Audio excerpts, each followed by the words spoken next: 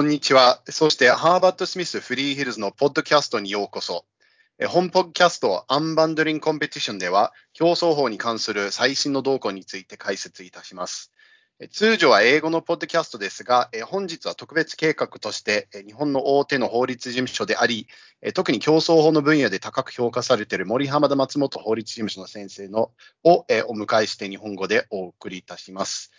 本題に入る前に、まず簡単に自己紹介をしたいと思います。私はハーバード・スミス・フリーヒルズの東京オフィスで競争法担当のジョエル・ルーベンと申します。本日のエピソードでは、森浜田松本法律事務所の競争法部門のパートナーでいらっしゃる高宮祐介先生にお越しいただきました。高宮先生、今日は貴重なお時間をくださり、誠にありがとうございます。どうぞよろしくお願いいたします。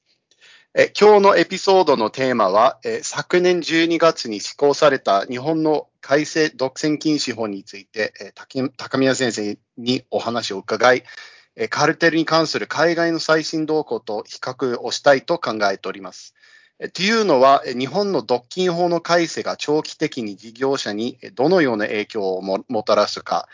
そして事業者が独禁法に基づき、いわゆるリニエンシー申請制度、で、課徴金減免申請をすることを検討する際に、日本国外でどういう扱いがされているかについて、大きなヒントになるのではないかという理由から、今回の特別企画のアイディアが生まれました。では、まず、高宮先生ご自身の自己紹介と、森浜田松本法律事務所について、ご紹介していただけますでしょうか。ジョエルさん、ありがとうございます。ただいまご紹介いただきました弁護士の高宮祐介と申します。どうぞよろしくお願いいたします。私は森浜田松本法律事務所において、国内外の独禁法、競争法に関するアドバイスを中心に執務しております。ご存知の方もいらっしゃるかと思いますが、弊社は弁護士数500名を超える大規模事務所であり、個人の方や中規模、小規模の企業はもちろんのこと、上場企業、多国籍企業など、多種多様な企業から日々たくさんのご相談をいただいています。弊社の様々なプラクティスの中でも、独禁法、競争法は国際的な対応が必要になることが多いため、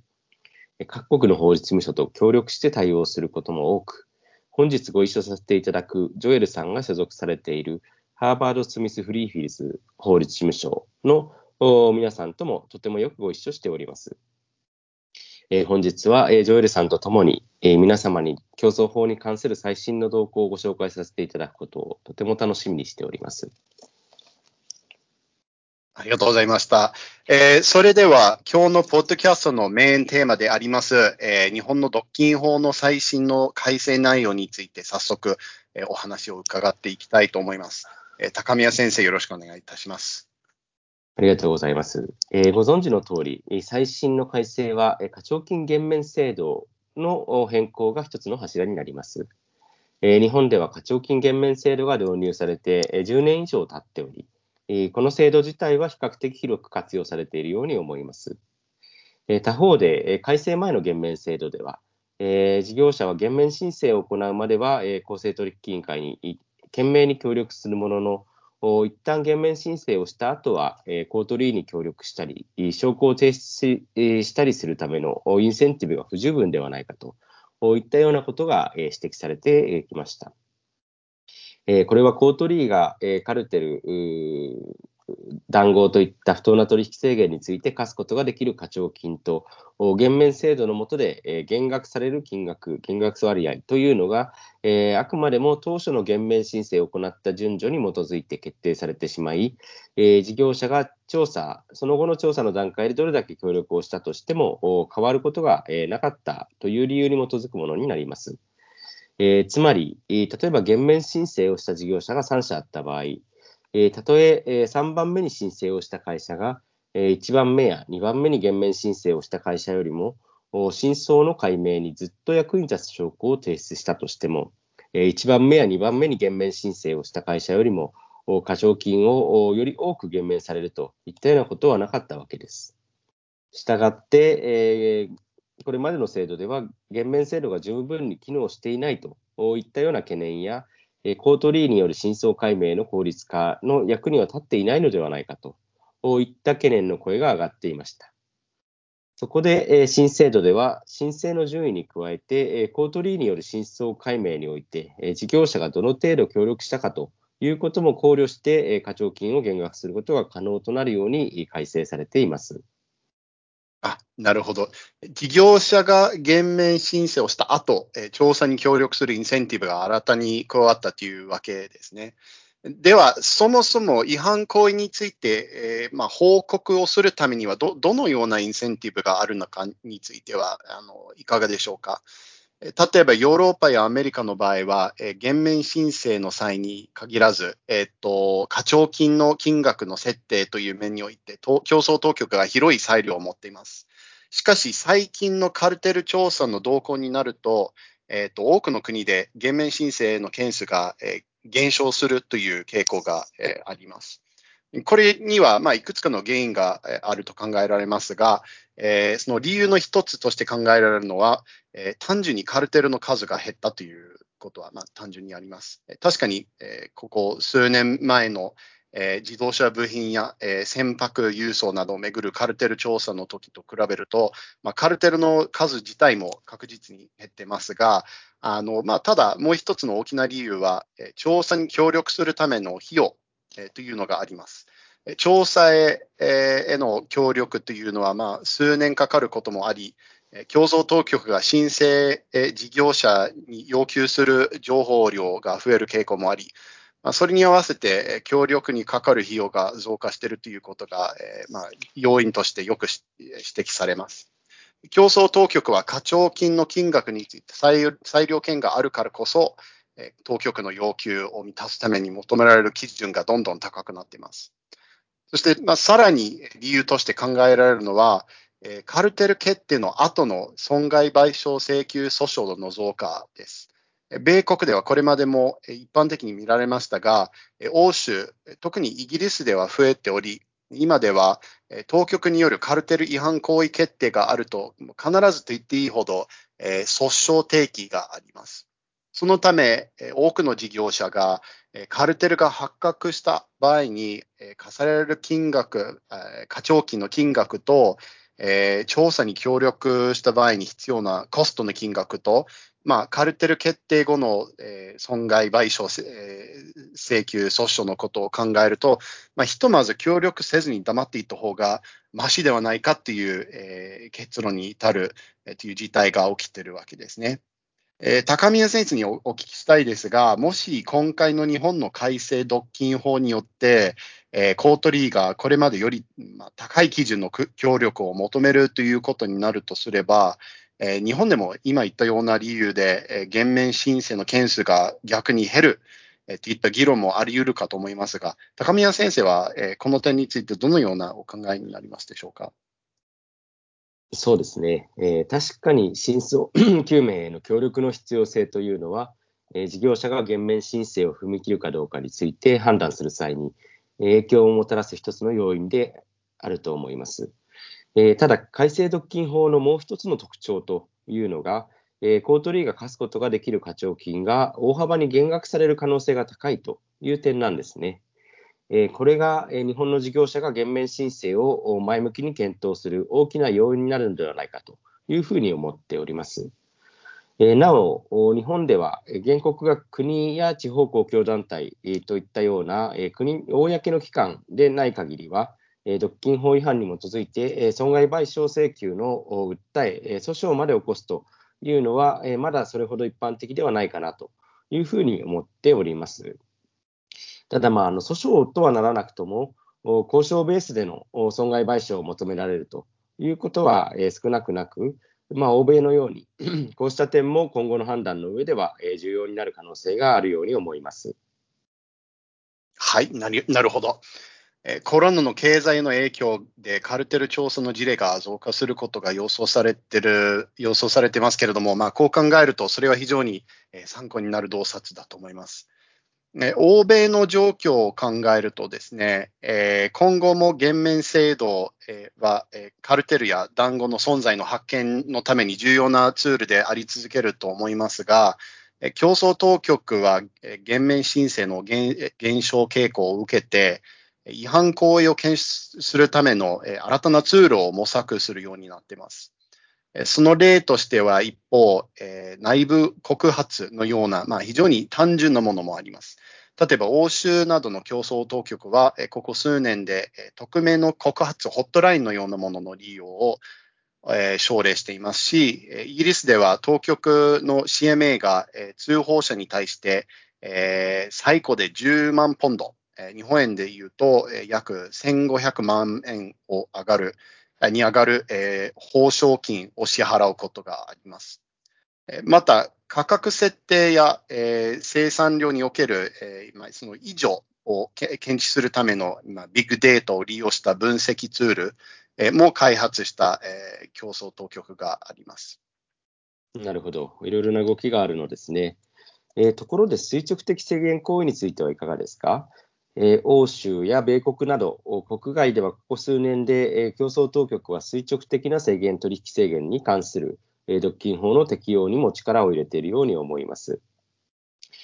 特に大規模なデジタルプラットフォームによる反競争的な行為をめぐる取り締まりは、日本でもそうですけれども、欧州を中心に外国でも非常に活発に行われているというふうに理解しております。日本では垂直的な制限行為には減免制度は適用されないことになっておりますけれども、欧米ではこの点、いかがでしたでしょうか？そうですね、おっしゃる通りです。減免制度が一部の、垂直的取引制限行為について利用可能な国は、イギリスをはじめとしていくつかありますが、そうですね、一般的に言って多くの国では減免制度が利用可能な、なのはカルテルや水平的取引制限についてのみというのが現状ですね。ただ、正式な減免制度の対象外とは言っても、EU では、欧州委員会がここ数年で、制裁金の金額に関する裁量権を利用して、準減免、準和解制度といえるような仕組みを非公式に適用するようになっています。最近では、欧州委員会は、侵害行為があったことを認め、委員会の調査に協力した会社に対して、制裁金の、およそ 30%、40% を、減額した事例がいくつかありました。日本の企業でいうと、パイオニアやデノン、サンリオなども、この制度の適用を受けている例もあります。それでは、今回の日本の改正独禁法と同じタイミングで導入されたもう一つの重要な制度である、アターニークライアントプリビレージ、日本語では、弁護士と依頼者間の秘匿特権と言われる概念についての話に移りたいと思います。秘匿特権のルールは国によって様々ですが、少なくともコモンローの世界で言えば、事業者が例えば減免申請をするかしないかなどについて、弁護士から安心して法的な意見を得るためには、弁護士との通信内容、相談内容が秘匿特権で保護されなければならないというのが、一般的な説明です。この点、日本の法制度上は、この、弁護士、依頼者間の秘匿特権というものは、そもそも一般的な概念としては認められていませんが、コートリーは、今回の改正独禁法の施行とタイミングを合わせ、カルテルの調査においては、特定の場合に、